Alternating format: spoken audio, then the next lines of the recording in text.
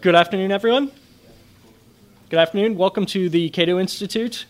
My name is Jason Kuznicki. I am a research fellow, the editor of Cato Unbound, and a sometime French historian in my previous career.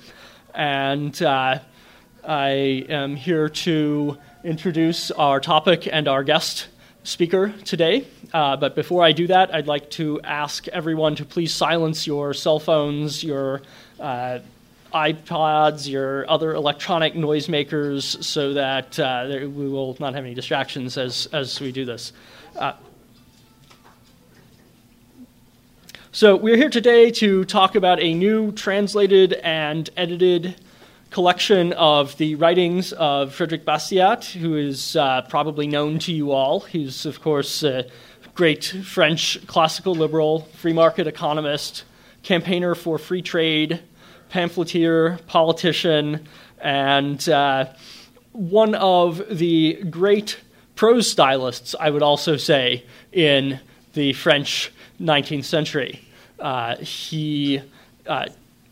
One thing I always come back to with Bastiat is that he had this fantastic clarity in communicating his ideas, so much so that we use many of his phrases today, including probably most famously when we refer to the broken window fallacy, in which certain disfavored economic goods are, in fact, destroyed in the hopes of attaining some economic benefit. And Bastiat, of course, his genius was to point out, using the broken window fallacy, that you don't actually create wealth by destroying wealth. You destroy wealth by destroying wealth. One new thing that I have learned from this volume, or one fact I suppose was known to me but was not as deeply impressed on me, is that he was also a tireless campaigner not only for free trade but for peace. And in many, many of his letters and pamphlets that are collected in this volume, you see this continuous concern for disarmament, for peace conferences, for establishing good relations between France and all of her neighbors. And here's one particularly striking example. This is a letter to his great friend across the channel, Richard Cobden, also a campaigner for free trade. And it was written immediately after the change in regimes in the Revolution of 1848, which Bastiat got to witness. He writes to Cobden, Paris, 25th of February, 1848, a very significant moment in French history. My dear Cobden, you already know our news. Yesterday we are a monarchy, today we are a republic. I have not the time to tell you about it. I simply want to put before you a point of view of the utmost importance. France wants and needs peace. Her expenses are going to increase, her income is going to decrease, and her budget is already in deficit. She therefore needs peace and a reduction in her military undertakings. Without this reduction, no serious savings are possible, and therefore no financial reform and no abolition of odious taxes. So this is one thing that I think is particularly noteworthy about his letters and that I appreciated from this volume in the time I've had to go through it. But our speaker is actually going to tell much, much more about it, and so it's probably best that I introduce him now. David Hart was born and raised in Sydney, Australia. You'll hear the accent just a bit. He did his undergrad work at Macquarie University in Sydney, writing a thesis on the radical anti-statist thought of the Belgian-French political economist Gustave de Molinari. After spending a year in Germany studying German imperialism and the origins of the First World War at the University of Mainz, he then completed an MA at Stanford University. While at Stanford, he worked on student programs for the Institute for Humane Studies. He was the founding editor of the Humane Studies Review.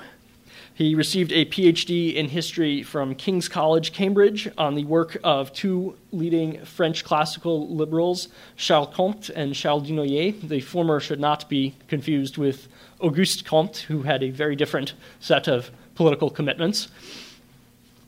He then taught for 15 years in the Department of History at the University of Adelaide in South Australia, where he was awarded the University Teaching Prize. Since 2001, he's been director of the Online Library of Liberty project at Liberty Fund. And this is a fantastic website. If you haven't been there, I would urge you to check it out. Not only are there all of the great texts of classical liberalism, French and otherwise, there is a very large amount of commentary on them. There are supporting texts. There are other works in what might not necessarily be the classical liberal tradition, but certainly the Enlightenment tradition that might be helpful for understanding or for amplifying your understanding of these works. And I can say that in editing the Encyclopedia of Libertarianism, the work would almost have been impossible if it were not for the online Library of Liberty. So it does a tremendous, tremendous service to the spread of classical liberal knowledge. I would only add one final thing before I turn the podium over to our speaker. David was one of the very first Cato Institute interns, along with Tom Palmer, and hopefully this will be an inspiration to some of the interns in the room and reminder that you can go on to do truly great things from Cato internship.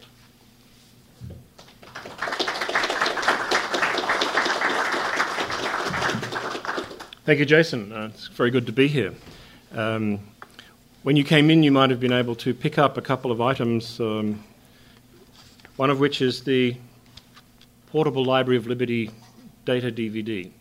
This is the newest edition, which only came out a couple of weeks ago. This is a subset of the material that's on the online Library of Liberty. This disc contains over 1,000 full-text books in PDF, Kindle, and EPUB formats.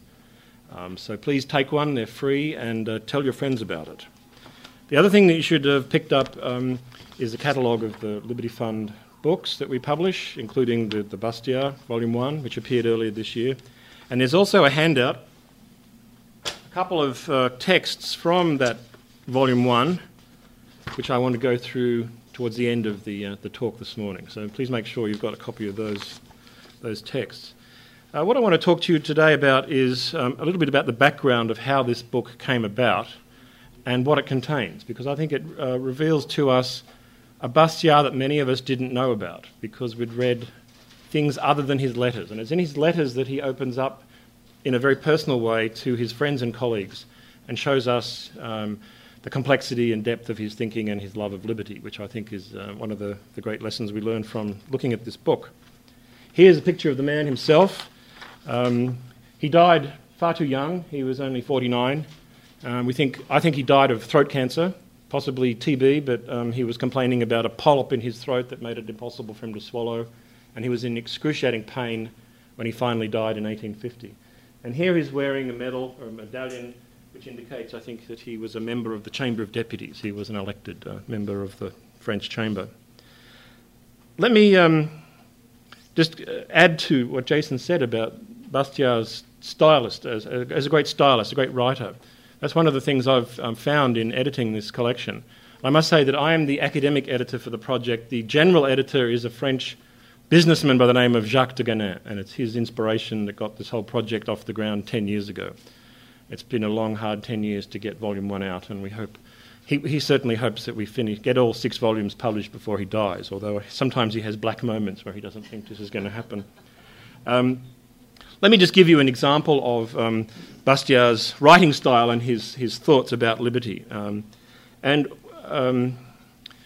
just finished editing Volume 3, which is the collection of economic sophisms. And one of the striking things about that is how brilliantly he could write, how he could use wit, satire, his deep knowledge of French literature and also of his reading of political economy in order to make very complex ideas crystal clear. And he was struggling in the late 1840s to write a major theoretical treatise on economics, which he called Economic Harmonies. And it was a race against time because his throat condition was worsening and he found it increasingly difficult to work. He writes to himself a letter where he talks about this project of writing the Economic Harmonies. And this is a reflexive and sort of almost postmodernist style, but here's what he says to himself. My dear Frederick, like you, I love all forms of freedom, and among these the one that is the most universally useful to mankind, the one you enjoy at each moment of the day and in all of life's circumstances, is the freedom to work and to trade. I know that making things one's own is the fulcrum of society and even of human life. I know that trade is intrinsic to property, and that to restrict the one is to shake the foundations of the other. I approve of your devoting yourself to the defence of this freedom, whose triumph will inevitably usher in the reign of international justice and consequently the extinction of hatred, prejudices between one people and another, and the wars that come in their wake," which I think is a wonderful summation of his life and his work. That's just one of the many gems that you can find in this volume. Now, Liberty Fund has been working on this massive translation project for 10 years now. In 2001, there was the 200th anniversary of the birth of Frédéric Bastiat, and Jacques de Ganin, who was a sort of Bastiat enthusiast and promoter in France, organised a 200th anniversary conference. And there was a large contingent of Americans who went there to celebrate the man's bicentennial, more so than French, because he's better known in America, strangely, than in his own country. And it was at this meeting in 2001 that Jacques de Ganin suggested to some of the board members of Liberty Fund, who were also attending this conference, that it would be good to have in English a complete translation of his works, and they agreed, and that's when this project began. So that's it happened 10 years ago, and we're finally seeing the fruits of that from work. Many people might say, well, why bother doing a new translation of Bastiat? Don't we have the fee translations that many of us know from the 1960s? Our argument is that there's at least twice that amount of material that has never been translated into English just waiting. So that was one reason to undertake the project, just to bring to English readers' attention the large amount of material that is not known to them. The second thing was to have a consistent and new translation across the entire work of Bastiat. We could have used the old translations, but we decided to do new ones. And what we also wanted to do with this new edition was to provide all sorts of scholarly apparatus that would help stimulate what I hope will be a renaissance in Bastiat studies. If we can get the complete works of Bastiat in English, but also supporting material, like footnotes explaining who the people are that he's writing to, what were the intellectual debates in which he was engaged in the late 1840s. And as one part of the project, which I think will be particularly valuable, is as each volume appears, we are gradually expanding a glossary, which we will include at the end of each volume, with short encyclopedia-type articles about the key people and the key institutions and the key journals in both the English and the French classical liberal political economy movement. After 2 volumes have gone through the pipeline, we have nearly 150 pages of this glossary, which I think in its own right will be a very important scholarly resource. Let me just indicate, these are 2 URLs if you're interested in pursuing your reading on Bastiat. There's my personal website, davidmhart.com, and I put a lot of material on Bastiat at that website, mostly in French. So this is the largest repository of Bastiat material on the internet. His complete works, many different editions, some translations into Spanish and whatever. I also put a more extended, or the full and complete version of this talk is on that website, along with other resources. So I recommend that to you. And then there's the Liberty Fund's OLL. He's person number 25 in our database.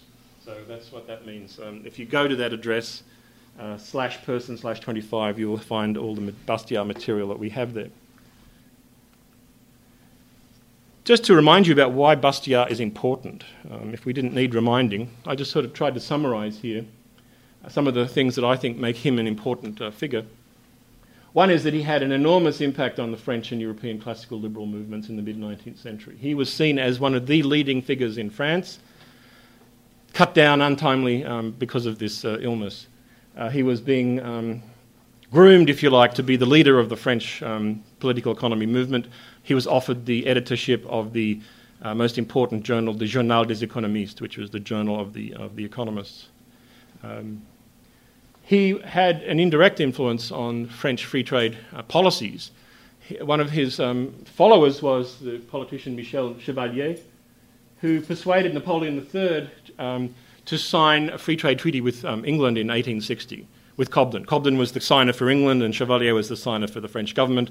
And so that is the most concrete policy result of Bastiat's work. He was able to influence people like Michel Chevalier in the French government.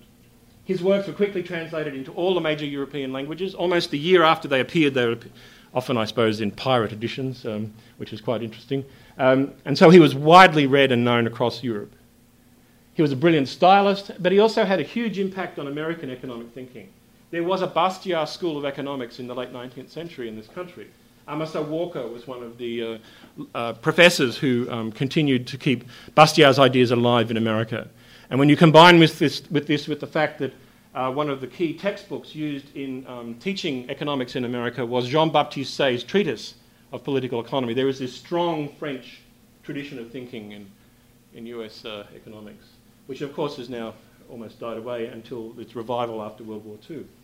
We have the impact of Bastiat on the thinking of Leonard Read at FEE, and it was him with the William Folker Foundation that financed the translation of the works that we now have in English by Bastiat.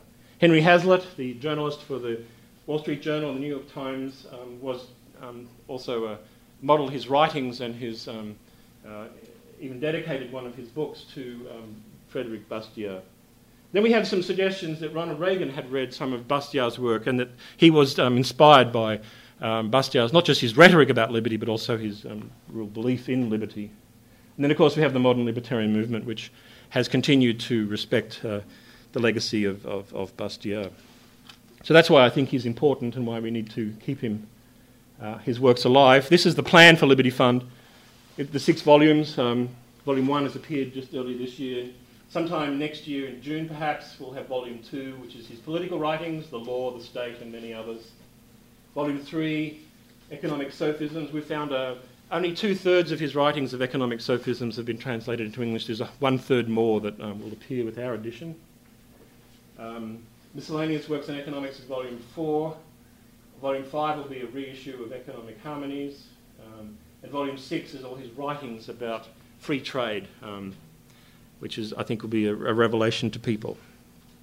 So that's the plan. I think we'll have, there'll be about 3,000 pages in our collection, 6 volumes of about 500 pages each, and I would say at least half of that it will be completely new material. And I want to give you a flavour of that today by reading you some of the extracts from the letters and other documents, which will give you a sense of what he was doing. Just to show you where he was born, this has some bearing on his thinking. He was born, this, of course, Google Maps didn't exist in Bastiat's day, but if it did, this is how it would show him. He was born in a small town called Mugron, here in the southwest of France. This is the major wine growing area, Bordeaux. It's intimately linked into international trade because of the wine industry. It's close to the Spanish border, which has always been a source of smuggling, which is just another word for free trade that's not approved by the government. And Bastiat grew up in this area with his family involved in trade and commerce, insurance industry, both in France and across the border with Spain. It also meant that Bastiat became a polyglot. Right? I deeply envy his skill with knowledge. He obviously spoke French because he was born in France, but he also spoke Spanish. He was fluent in Spanish and worked with his grandfather in various business activities in Spain. He also spoke and read Italian, and he also spoke and read English. And if that wasn't enough, this is the Basque area. He also knew quite a bit of the Basque language. In fact, he has a very funny letter where he talks about his family's maidservant who was Basque, and she had absorbed some of the ideas of free trade from hearing conversations in the Bastiat household, and he overheard her once talking to her Basque friends in Basque defending free trade. So this is quite amazing to me that there is possibly a Basque free trade movement that we don't know about. So that's where he comes from, and he was seen as, he regarded himself as a bit of a provincial. When he went to Paris, he was looked down upon for being a country bumpkin. That was quite a source of hostility between him and the political economists who were based in Paris. And I've got a very funny letter where they talk about his rough-hewn country-style clothing and his funny accent.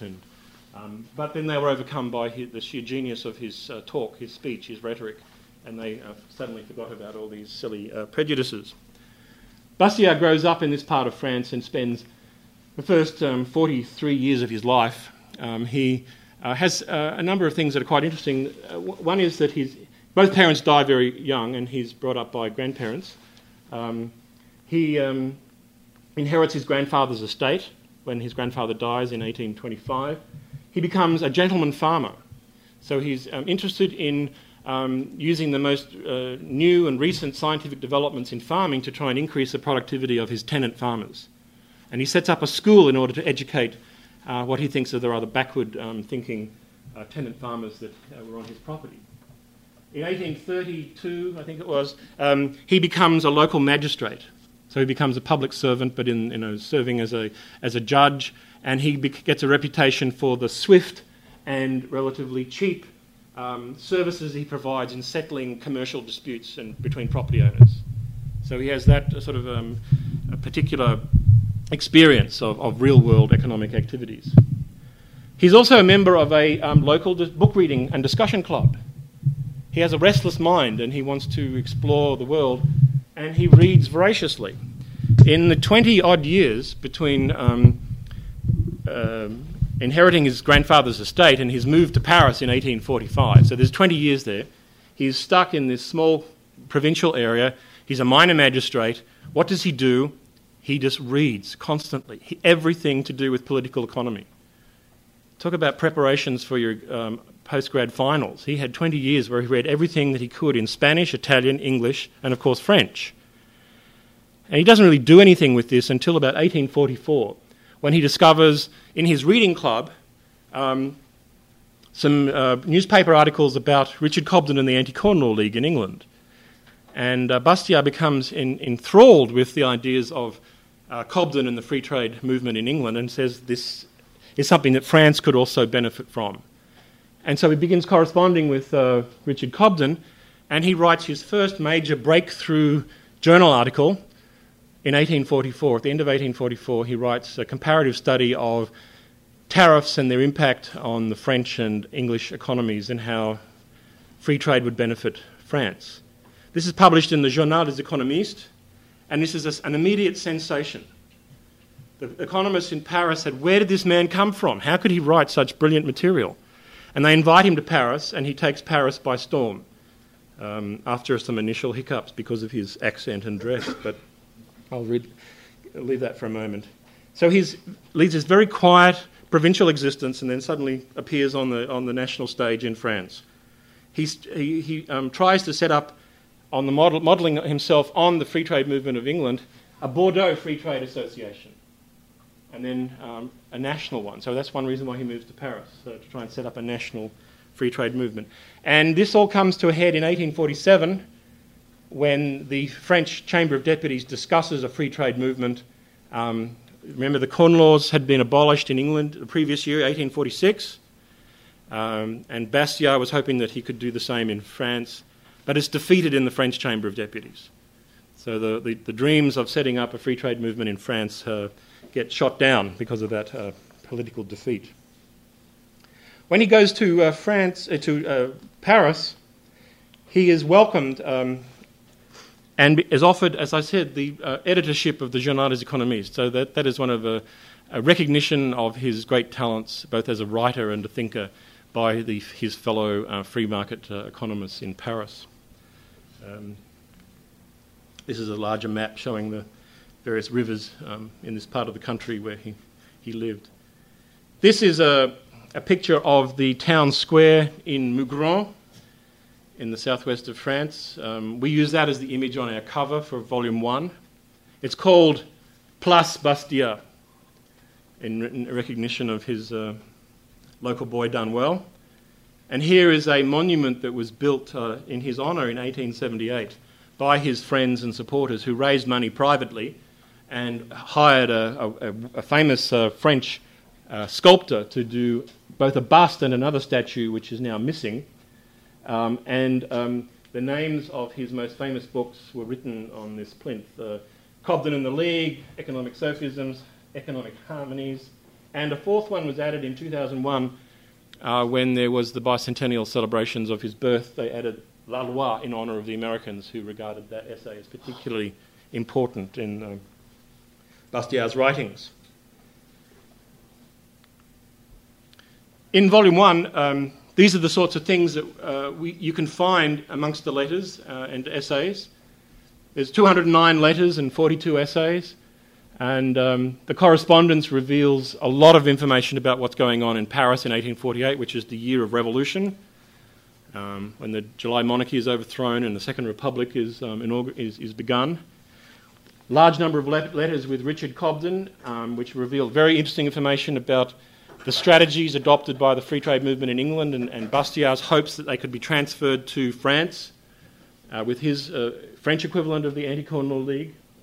Many letters with other economists in Paris who were part of the Society of Political Economy, which was founded in 1842, and the Journal des Économistes. There's a lot of bitterness and rivalry, but also a lot of camaraderie, as you would imagine, amongst scholars and academics who are renowned for their infighting and debate. What's also interesting is his activities in the peace movement and in the peace congresses. This was seen by Bastiat as being one and the same thing. If you believed in free trade and free markets, you also had to believe in peace and international disarmament. And just last week, I found the minutes of the Peace Congress of 1849, which was in Paris and which was attended by Cobden and Bastiat, and I came across speeches by Bastiat and Cobden which don't appear in their anthologies or the collections of their material. So I think it's entirely new and unknown. And Bastiat gives this impassioned speech at the Peace Congress in favour of disarmament, and eventually argues in favour of a flat tax of 5%. He wants all indirect taxes abolished because they bear very heavily on ordinary working people, like taxes on food and drink and so on, and he wants a flat income tax of 5%. That was his solution to the... Then he said we can reduce the burden of taxes on ordinary people. Now the period where Bastiat is most intensively writing, and remember he writes his first major economics paper in 1844, and he dies in 1850. So in 6 years he writes 3,000 pages of stuff, right, at this breakneck, furious pace. And that, I think, is quite an extraordinary achievement. And the things that he's involved with are debates among the classical liberals, but also debates with the conservative supporters of protection, debates with the rising socialist movement, and many of these socialists come to power in 1848 during the revolution and introduce some of the first measures of a welfare state in Europe in 1848-49, in particular the national workshops, which were a government-inspired effort to provide unemployment relief for unemployed French workers. And Bastiat was very much opposed to that and wrote a great deal about it. He was also opposed to French colonial policy in Algeria and other things. The other thing that's quite interesting in the letters is what reveals he has all these doubts about whether he should have ever been a politician. He was elected to the Constituent Assembly, which was the first National Assembly after the revolution overthrew the July monarchy, and he gets elected in April of 1848 to represent his district in the southwest of France. He is then re-elected when the National Assembly is convened after the Constituent Assembly had created a new constitution. And he has all these doubts about whether it's right or proper to be in politics using the power of the state to enforce change. Is this the right thing to be doing? Should he be better spending his resources, his time, writing as a journalist or as a theorist, or should he be in Parliament and agitating on the floor and arguing and so on? And he's really torn between which is the most effective strategy. But he never really resolves that, which is, I think, very interesting even today when we have people with sympathies towards the free market and free trade in Congress. This is a street in Paris, the Rue de Richelieu, this street down here. And this was the headquarters of the free trade movement and the political economy movement in Paris for 70 or 80 years. What happens is there is a bookseller by the name of Guillaumin who decides that free trade needs to be supported, and he was going to use the money he made as a bookseller to set up a publishing firm called the Guillaumin Publishing Firm. The Guillaumin Publishing Firm, which is just down here on the right, was the central location for the political economy movement in Paris. That's where they had meetings of the Society of Political Economy. That's where the editorial offices of the Journal des Économistes was.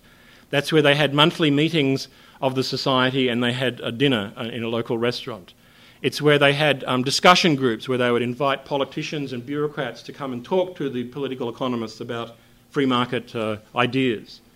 So this is an extremely important movement. I like to think of the Guillaumin Publishing Firm as like the Liberty Fund of the 19th century, right? Using some businessmen's wealth and assets to promote discussion, publication, and so on. And it was extremely important. And Bastiat very quickly became a central part of this Guillaumin activity. And I thought I should try and find a current picture of that same street. So that's from Google Maps. That's the same street. If you go back, you can... Traffic is somewhat different, but...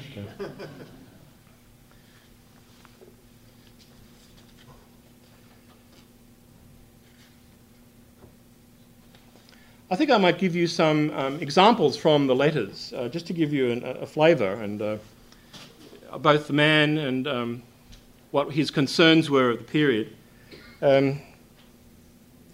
Bastiat was really honoured that he was welcomed with such open arms by the political economists once they'd recognised his true talents, once they got over the prejudice of him, his accent and his clothes and so on.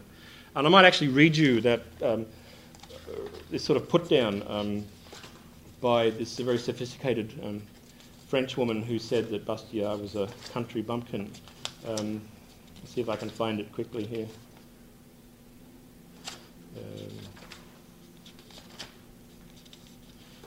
I can't find it straight off, but we'll get to it eventually. Anyway, he goes to his first meeting of the Society of Political Economy where they're having a banquet. And they have one in his honour because they recognise his talents. And he's like the bright-eyed young bloke who comes from the provinces and is suddenly fated by all these people he'd read about and had never met. And so this is what he says at this welcoming dinner. He says, "My dear Felix," that's his friend back in the provinces, "I was given a good welcome by Monsieur Guillaumin, who is the first economist I've ever seen in the wild, He told me that he would give a dinner followed by a reception to put me in contact with the men of our school. As a result, I have not gone to see any of these people. This dinner was held yesterday. I was on the right of the host, clear proof that dinner was in my honour, and Monsieur Dunoyer was on his left. Next to Madame Guillaumin were Messieurs Passy and Say. Monsieur Doussat and Rebaud were there also. Béranger had been invited, but he had other engagements. Béranger was this wonderful, liberal-minded poet and songwriter who, when politics was sort of underground because of the censorship and ban on political organisation, people would gather in private drinking clubs and sing songs written by liberal poets like Béranger, mocking the government. And I've got some of these songs on my website, and they're really quite funny. They mock government, and they have rhymes where you can obviously beat your glass on the table and then drink another one and then have another song about some terrible politician. Anyway, Béranger was a best-selling author, and it's interesting because at this time, many of the people who were artistic, the cultural classes, were liberal-minded. We find this shocking today. But then liberalism had permeated through many strands of the society, including the cultural elite, like Béranger.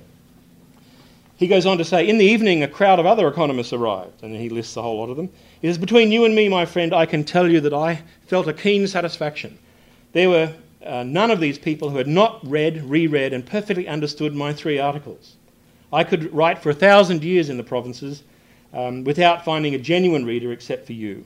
Here one is read, studied, and understood." And so he finds this extremely exciting and emotionally and personally fulfilling, that there are suddenly people around him who share his views. I'll give you another example, which I think is quite amusing, or quite interesting, because it shows a layer of thinking amongst these classical liberals which in many cases is absent today, except in the libertarian movement, and that is the strong connection between free trade and peace and disarmament. And he wants to be elected. He tries repeatedly in the provinces to get elected to local government and fails.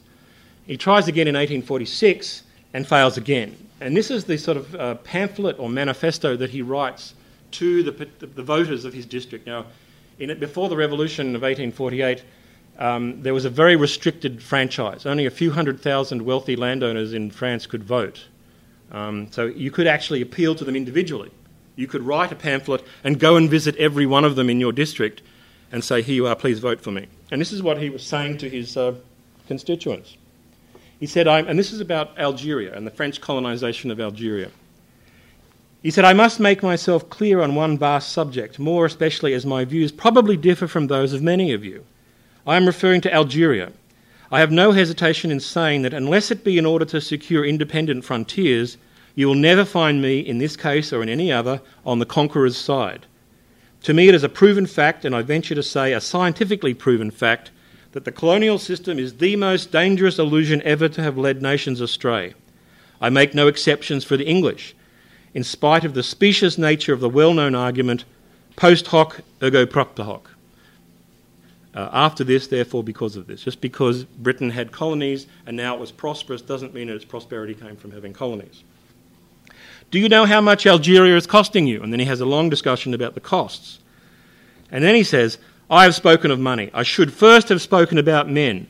Every year 10,000 of our young fellow citizens, the pick of our population, go to their deaths on those consuming shores, and to no useful purpose so far, other than to extend at our expense the field of the administrative services, who are naturally all in favour of it. Right? So the bureaucracies benefit from having colonial possessions. So that's, I think, a very interesting letter, and there are many like that in this collection, where he talks mainly to Cobden about this, because he knows Cobden shares his views. Another side of Bastiat, which I think I've never came across before I read these letters, was his attitude towards women. And I'm now going to suggest to you that Bastiat is a kind of proto-feminist, which is a quite interesting idea. He did marry. He married a Marie Clotilde Iyard in 1831, but became estranged from her.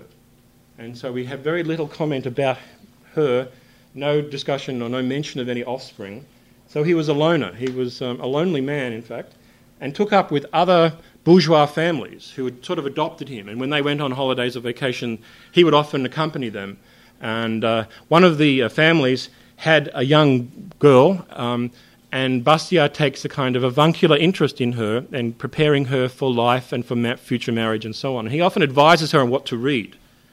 And so this is a letter where he's writing to her mother about Louise. He says, Madame, I am sending Mademoiselle Louise a few verses on women which I liked. They are, however, by a poet who is an economist, since he has been nicknamed the free trade rhymer, Ebenezer Elliott. And this is one of the great excitements of editing this volume, is to come across references to people like the free trade rhymer. I didn't know that there were poets in England who wrote poems about the beauties of free trade. And Ebenezer Elliott was one of them, and I found his material and I was able to read a little bit about him. And here's Bastiat telling this young woman that she should be reading Ebenezer Elliott's poetry. They were terrible poems, but I must say. But he goes on, if I had the strength, I would do a free translation of this piece in 30 pages of prose. This would do well in Guillaumin's journal. Your sweet little tease, I do not forget that she possesses the art of teasing to a high degree, not only without wounding but almost caressing, does not greatly believe in poetry of production. And she is perfectly right. It is what I ought to have called social poetry, which henceforth, I hope, will no longer take for the subject of its songs the destructive qualities of man, the exploits of war, carnage, the violation of divine laws, and the degradation of moral dignity, but the good and evil in real life, the conflicts of thought, all forms of intellectual, productive, political, and religious combinations and affinities, and all the feelings that raise, improve, and glorify the human race. In this new epic, women will occupy a place worthy of them and not be the one given to them in the ancient Iliad genre. Was their role really to be included in the booty? In the initial phases of humanity, when force was the dominant social principle, the action of woman was wiped out. She had been successively beast of burden, slave, servant, and mere instruments of pleasure. When the principle of force gave way to that of public opinion and customs, she recovered her right to equality, influence and power, and this is what the last line of the small item of verse I am sending Madame Louise expresses very well. You see how dangerous and indiscreet the letters of poor recluses are.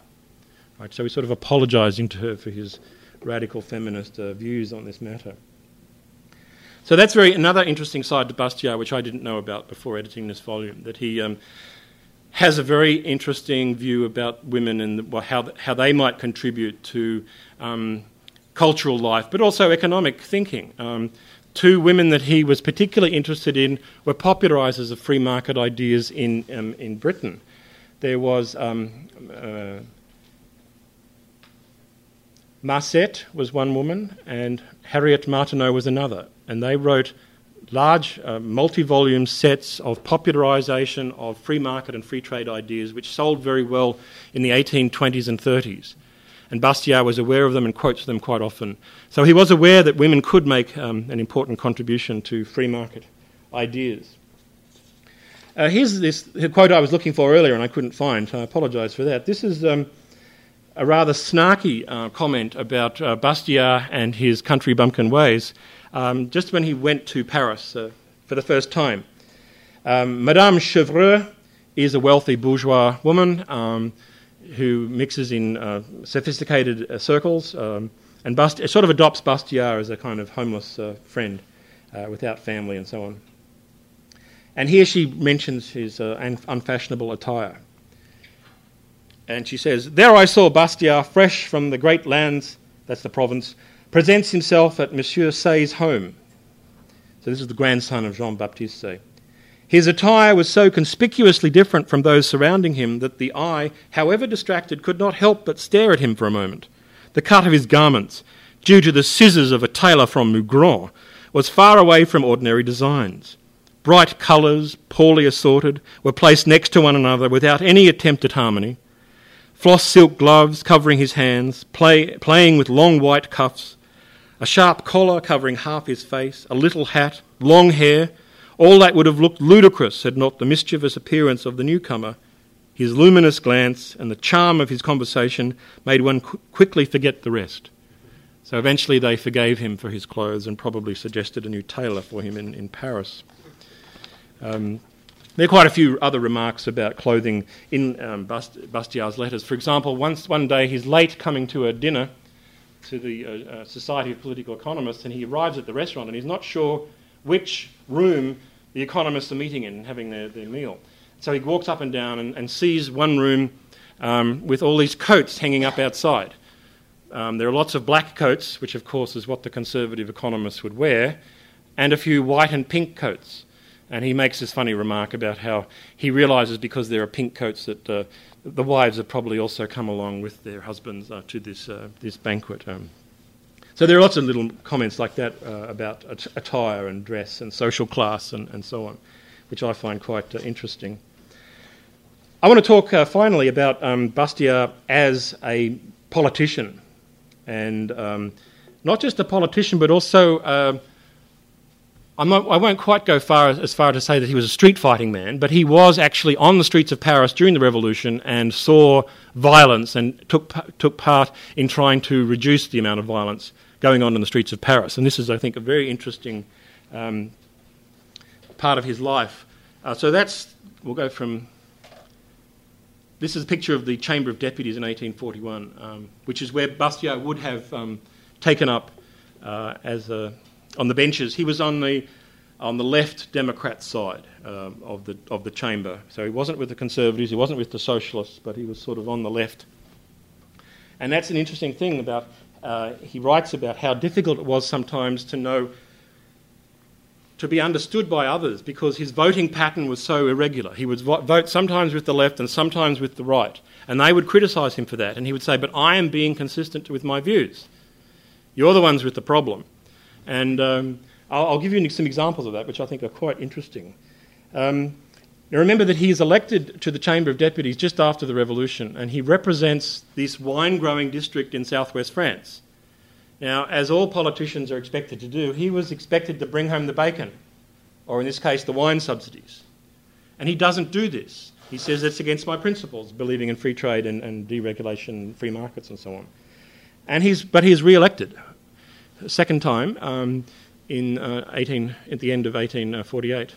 And this is also very interesting. So he could be consistent in his beliefs and in his activities in the chamber and get re-elected. I think this is quite inspiring, how this is possible. I'll give you an example of his complaints to some of his electors. So they were complaining to him that he was voting too much with the left. And he was justifying himself in this letter he wrote to his electorate. This is in 1849, a letter to a group of supporters in his constituents. He said, "You say that I am being painted as a socialist. What can I answer? My writings are there. Have I not encountered the Louis Blanc doctrine with property and law?" These are all socialists, by the way. "With Considerant's doctrine with property and plunder, the Leroux doctrine with justice and fraternity, the Proudhon doctrine with capital and rent, the Memorel Committee," they were a conservative group of industrialists who wanted government support for industry. Haven't I denounced the Memorel Committee with protectionism and communism, and paper money with damned money, and the Montagnard Manifesto, this is a socialist group, with the state? He said, "I spend my life combating socialism. It would be very painful for me to have this acknowledged everywhere except in the Department of the Land." That's his own electorate. "My votes have been depicted as close to the extreme left. Why have the occasions on which I have voted with the right not equally been mentioned?" But you will say, how have you been able to alternatively be in two such opposing camps? I will explain this. For a century, the parties that have taken a great many names and adopted a great many pretexts, basically it always has been down to a matter of the same thing, the struggle of the poor against the rich. Now the poor demand more than what is just, and the rich refuse even that which is just. If this continues, social war, of which our fathers witnessed the first act in 1793, and of which we witnessed the second act in June of 1848, this frightful fratricidal war is not nearing its end. The only possible conciliation is on the field of justice, in everything and for all. What I am being reproached for is precisely what I am proud of. Yes, I have voted with the right against the left when it was a matter of resisting the excesses of mistaken popular ideas. Yes, I have voted with the left against the right when the legitimate complaints of the poor, suffering classes were being ignored. Because of this, I may have alienated both parties and will remain crushed in the centre. And this was, of course, Bastiat's great dilemma in politics in 1848, 49 and 50, being crushed in the centre between left and right. And the letters show how he agonised over this and what he could do.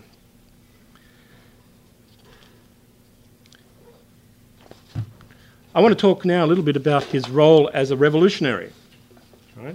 This is, again, strange. Many American conservatives have a high regard for Bastiat, but perhaps they don't understand that he was on the streets of Paris at the height of the revolution, watching the revolts and the shootings that went on. And this is, I think, very interesting.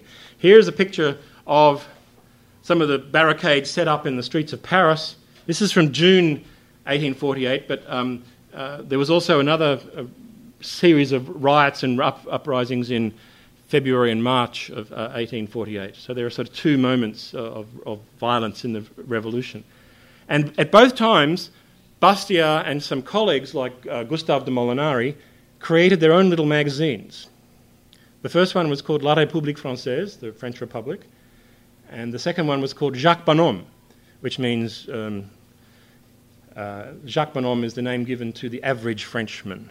So a bit like John Bull represents the average Englishman, Jacques Bonhomme represents the average Frenchman, and to some student groups when I talk about this, I say, well, the American equivalent would be Joe Sixpack. So he starts these two magazines, one in February, at the height of the revolution in February, and one in June as well. And he and Molinari write these little magazines, these little articles, and they stand on street corners in Paris, handing them out to workers, to ordinary passers-by, urging them to not be seduced by socialist promises, that the only way the French can solve their economic problems is through low taxes, limited government and deregulation. And of course, you can imagine in the turmoil of the French Revolution, these ideas are possibly not well received. But he also decides to design some of these short articles as wall posters. And he and Molinari and Coquelin would go around the streets of Paris pasting up these articles in favour of free trade and laissez-faire on the walls of Paris so that passers-by could see them and read them in the height of the revolution. And so the handout I've got for you are some examples of that, and we'll get to that in just a moment. Let me just read you a couple of letters where he talks explicitly about what he is doing when he gets caught up in these revolutionary moments in Paris. Here's a letter he wrote on the 27th of February. He says, "My dear lady, you must be anxious. I would like to reassure you. The revolution has left me safe and sound. As you will see in the newspapers, on the 23rd everything seemed to be over. Paris had a festive air. Everything was illuminated. A huge gathering moved along the boulevards, singing. Flags were adorned with flowers and ribbons. When they reached the Hôtel des Capucines, the soldiers blocked their path and fired a round of musket fire at point-blank range into the crowd. I leave you to imagine the sight offered by a crowd of 30,000 men and women and children fleeing from the bullets, the shots, and those who fell. An instinctive feeling prevented me from fleeing as well. And when it was all over, I was on the site of the massacre with 5 or 6 workmen, facing about 60 dead and dying people. The soldiers appeared stupefied. I begged the officer to have the corpses and wounded moved in order to have the latter cared for and to avoid having the former used as flags by the people when they returned. But he had lost his head. The workers and I then began to move the unfortunate victims onto the pavements as doors refused to open. At last, seeing the fruitlessness of our efforts, I withdrew. But the people returned and carried the corpses to the outlying districts, and a hue and cry was heard all through the night. The following morning, as though by magic, 2,000 barricades made the insurrection fearsome. Fortunately, as the troop did not wish to fire on the National Guard, the day was not as bloody as might have been expected." He says, "All is now over. The Republic has been proclaimed. You know that this is good news for me. The people will govern themselves. I am convinced that for a long time they will govern themselves badly, but they will learn from experience. Right now, ideas I do not share have the upper hand. It is fashionable to expand the functions of the state considerably, and I think they should be restricted. For this reason, I am outside the movement, although several of my friends are very powerful in it. 2 friends and I produced a leaflet to inject some of our ideas into the intellectual to and fro. Don't worry about the sequel. My age and health have extinguished in me any taste for street campaigning." But that was a lie. He did, in fact, go on to more street campaigning. So that's very interesting, that he would be caught up in the revolt and not run away, but actually take an active part in trying to save the injured people. And in a later incident in June of 1848, he does the same thing. He actually puts himself in between the rioters and the soldiers, urging the soldiers not to fire, and putting his own life at risk to try and reduce the bloodshed. So this is a very interesting side of Bastiat's character.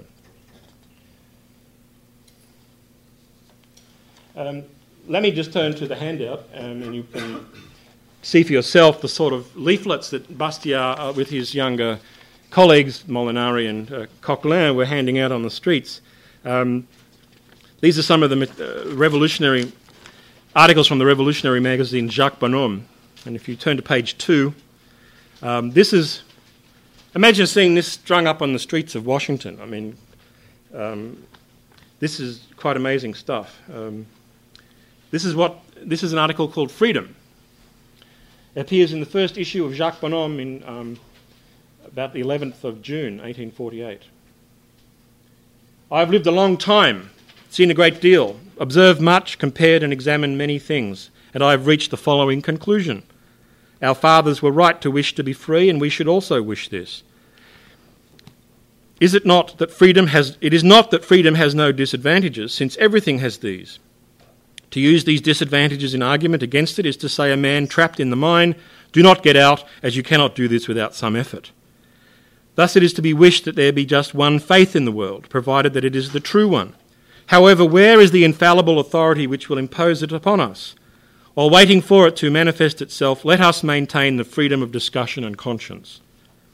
It would be fortunate if the best method of teaching were to be universally adopted.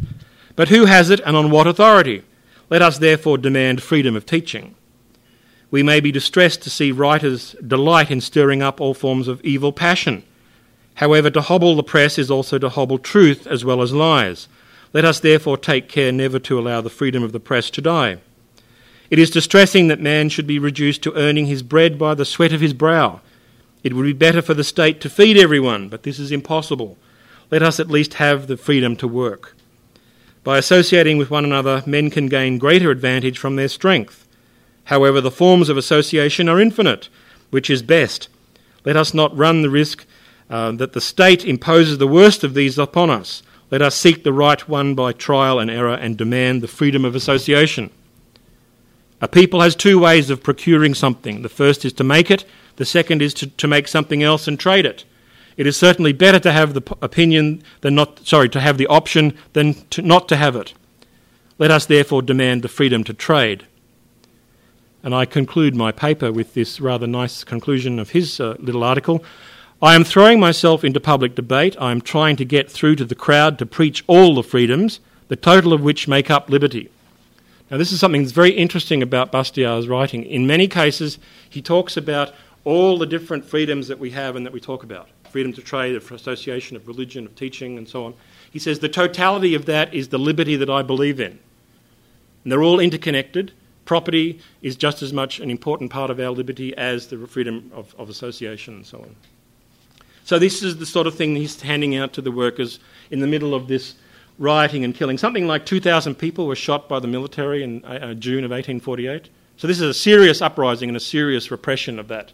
And Bastiat opposed what the rioters were writing about, but argued that the troops should not be used to kill them. So he was, again, caught between left and right. Let me conclude with this last one, the laissez-faire. Again from Jacques Bonhomme, in the middle of this, just before this uprising is about to occur, actually. Laissez-faire, it's called. Laissez-faire, I'll begin by saying, in order to avoid any ambiguity, that laissez-faire is used here for honest things, with the state instituted precisely to prevent dishonest things. This having been said, and with regard to things that are innocent in themselves, such as work, trade, teaching, association, and, wait for it, banking, he wants banking to be competitive, a choice must be made. It is necessary for the state to let things be done or prevent them from being done. If it lets things be done, we will be free and optimally administered most economically, since nothing costs less than laissez-faire. If it prevents things from being done, woe to our freedom and our purse. Woe to our freedom, since to prevent things is to tie our hands. Woe to our purse, since to prevent things requires agents, and to employ agents takes money. In reply to this, socialists say, laissez-faire, what a disaster. Why, if you please? Because when you leave men to act, they do wrong and act against their interests. It is right for the state to direct them. Bastiat says, this is simply absurd. Do you seriously have such faith in human wisdom that you want universal suffrage and government of all by all, and then you proclaim these very men whom you consider fit to govern others, unfit to govern themselves? So again, this is one of those little pamphlets that he was handing out on the streets of Paris at the height of the revolution in June. So I've given you, I think, a survey of what's in the volume and why Bastiat is a very interesting person to read, both in terms of political philosophy and economics, but also in the sort of social history of the liberal movement in the 1840s in France, and the relationships between people like Bastiat in France and Richard Cobden in England. This is the Paris Peace Congress, and I mentioned briefly that I discovered this new speech by Bastiat, which I put up on my website. And I'll just conclude by showing you this contemporary engraving that appeared in a news magazine in 1878 when this monument was officially inaugurated. There was a big party in Mugron. I imagine it was a bit like the IHS party last night. A lot of people gathering to remember Bastiat and his contributions. They raised money privately to build this. They employed this well-known French sculptor to do two sculptures. A bust at the top, and this other bronze sculpture, which was the personification of fame. And what fame is doing is she is writing the titles of Bastiat's best-known books on the monument. Now, what happened in 1940 when the Nazis invaded Europe in France, they stripped a lot of these public monuments of the bronze in order to melt them down for munitions. Right? So to think that Bastiat's monument is being used to make artillery and tanks for the Nazis, and given Bastiat's passionate commitment to peace, this is a deep, deep irony. After the Second World War, the people of Mugron were able to find the mould that was used to shape the bust at the top, and so they were able to rebuild that, but they were never able to find the mould for Lady Fame. So that is now missing from the statue that you can see now in Mugron. So I urge you to look at Bastiat in more depth. I think there's a lot there that would reward reading. This is the first volume of 6, so there's a lot more to come. And so I'll be quite happy to answer any questions you might have about Bastiat and the 19th century French movement. So do you want to... Thank you.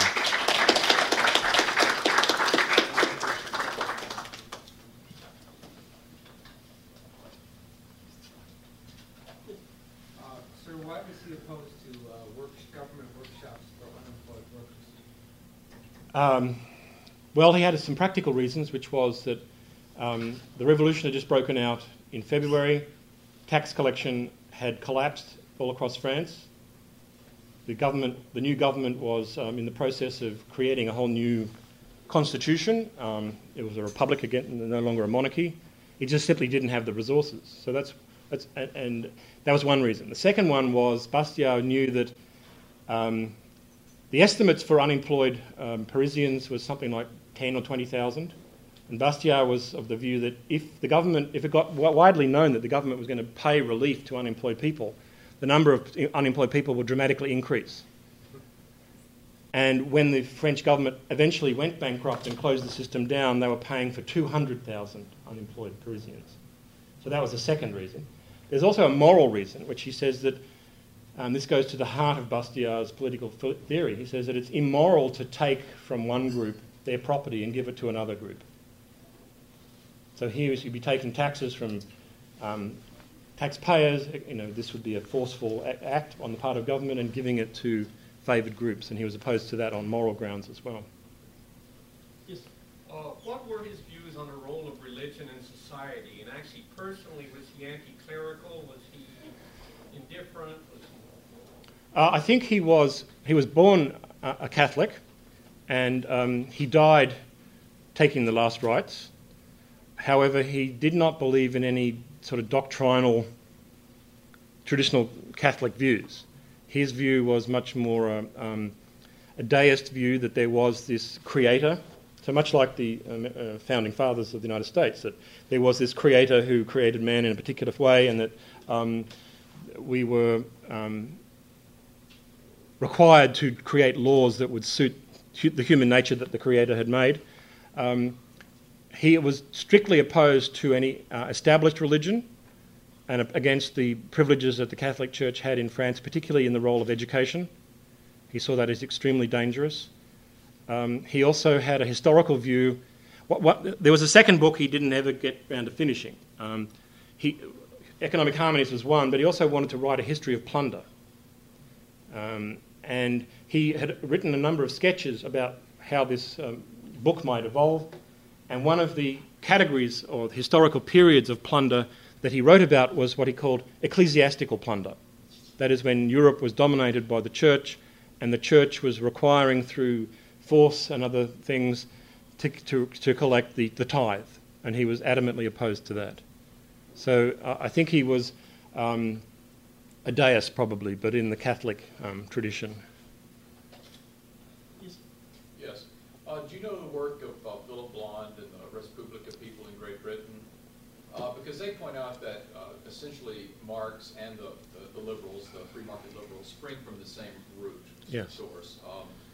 Very much emphasis on freedom as opposed to community. And the backgrounds of the main thinkers in these movements, both Marx, Ayn Rand, and him, they're very sort of rootless people. They don't seem to have families.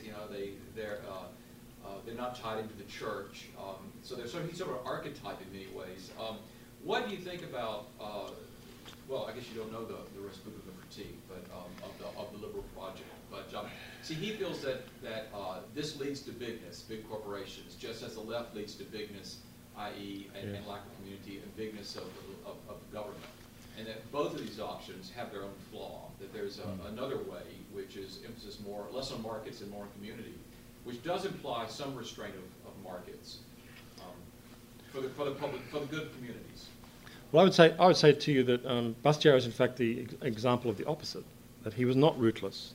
When you read his letters, he is longing to be back in Mougon with his friends. He writes terribly moving letters saying how he hates Paris and he hates the hustle and bustle, and he wishes to be back in the serenity of the vineyards and the woods where he grew up. And he reminisces about the great times they had sitting around drinking wine and discussing literature. So I wouldn't describe him as rootless at all, and in fact the very opposite. The connection with Marx is interesting because when you read Marx and look through his footnotes, he has a lot of references to the French classical liberal tradition. And I think that's where he does get many of his ideas about class analysis. And in fact, it goes back to the 18th century and the physiocrats, who had a very interesting stage theory of history.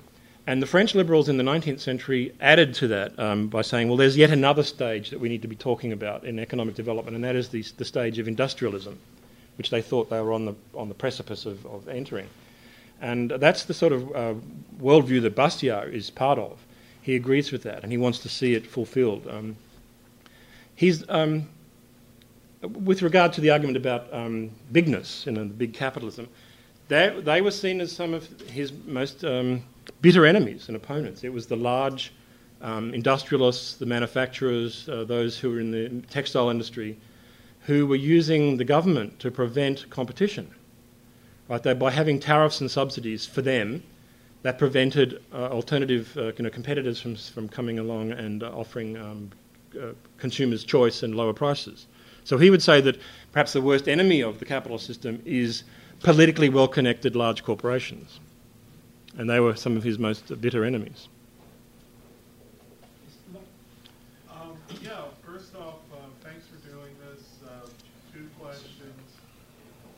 Was Bastiat a member of a political party when he was in the Chamber of Deputies? No. Or was he an independent?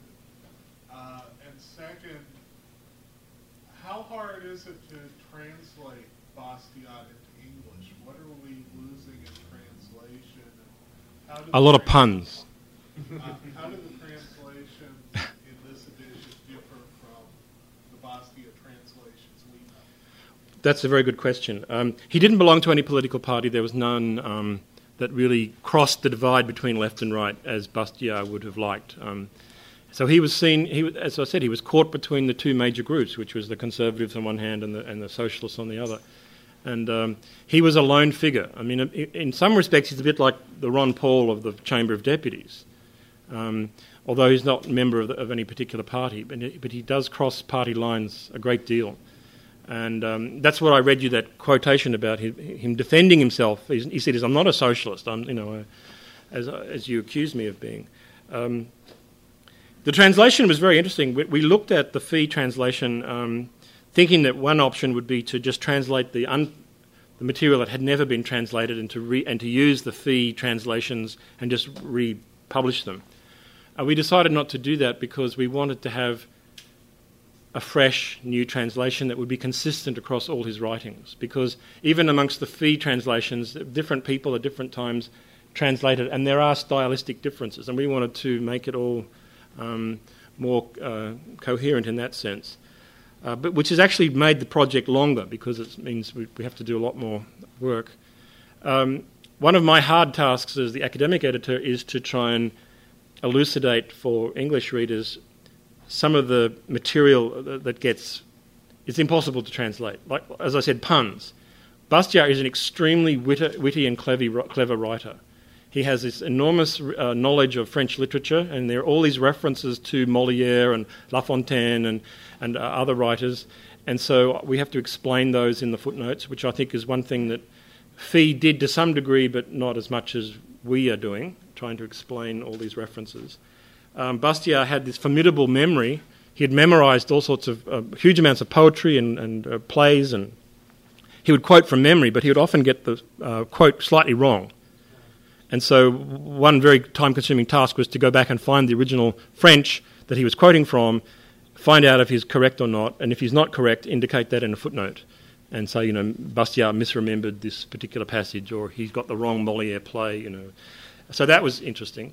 But he's also a very witty writer in that he's constantly using humour and sarcasm to make his points, especially in the economic sophisms.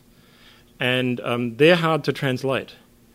A very good example of this in one of the economic sophisms, he does a parody of one of Molière's parodies.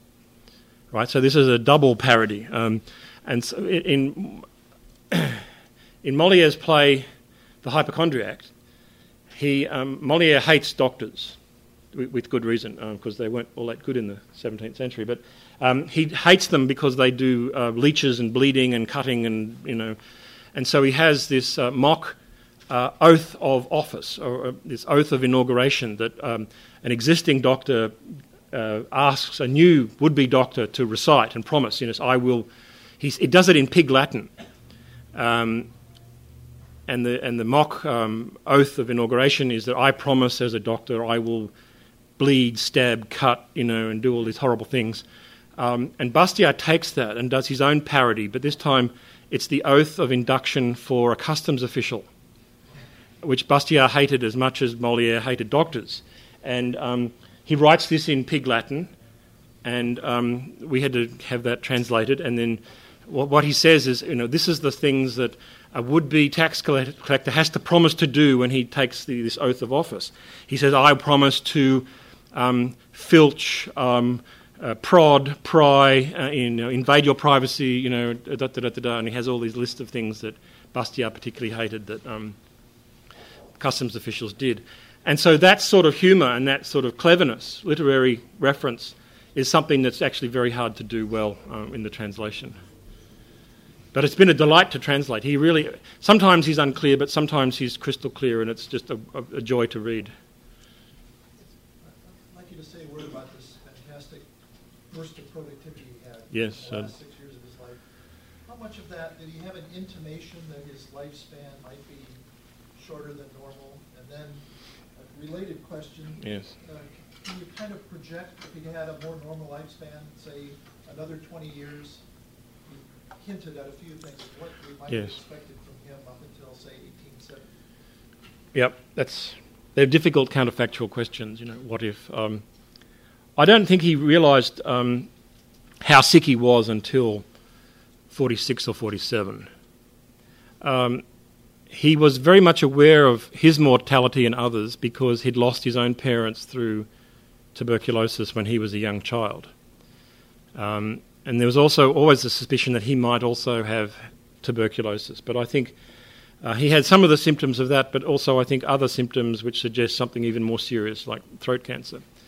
So in the last 2 years of his life, he was very much aware that he only had a short amount of time. And there's a very touching letter, which I didn't read to you, where he writes to one of his female friends and says, I know you have wished me a late flowering, that I've come to all this later in life and I'm on a roll and I'm doing all this productive work.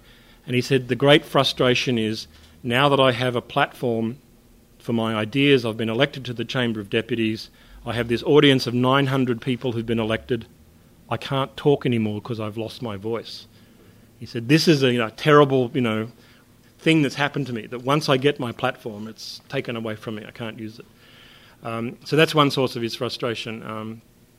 And it's a race against time, but he's got so many demands on his time. He's in Parliament, he's writing newspaper articles, he's writing academic articles, he's writing his book, and he eventually leaves his work incomplete at the end. Had he lived another 10 or 20 years, it's very interesting.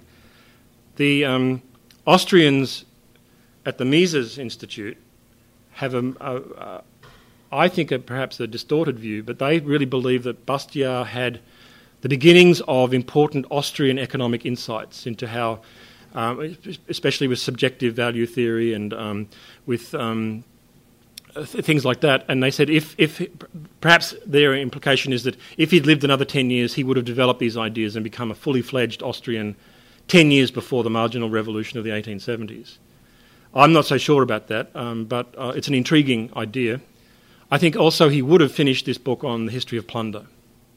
That was very much a part of his plan, and he had some intriguing ideas about this and was passionate about it. But who knows? I mean, he might have found love and not bothered with any of this. Who knows? Perhaps one more question? Did he write anything about the American Revolution? No, he didn't, actually. He was...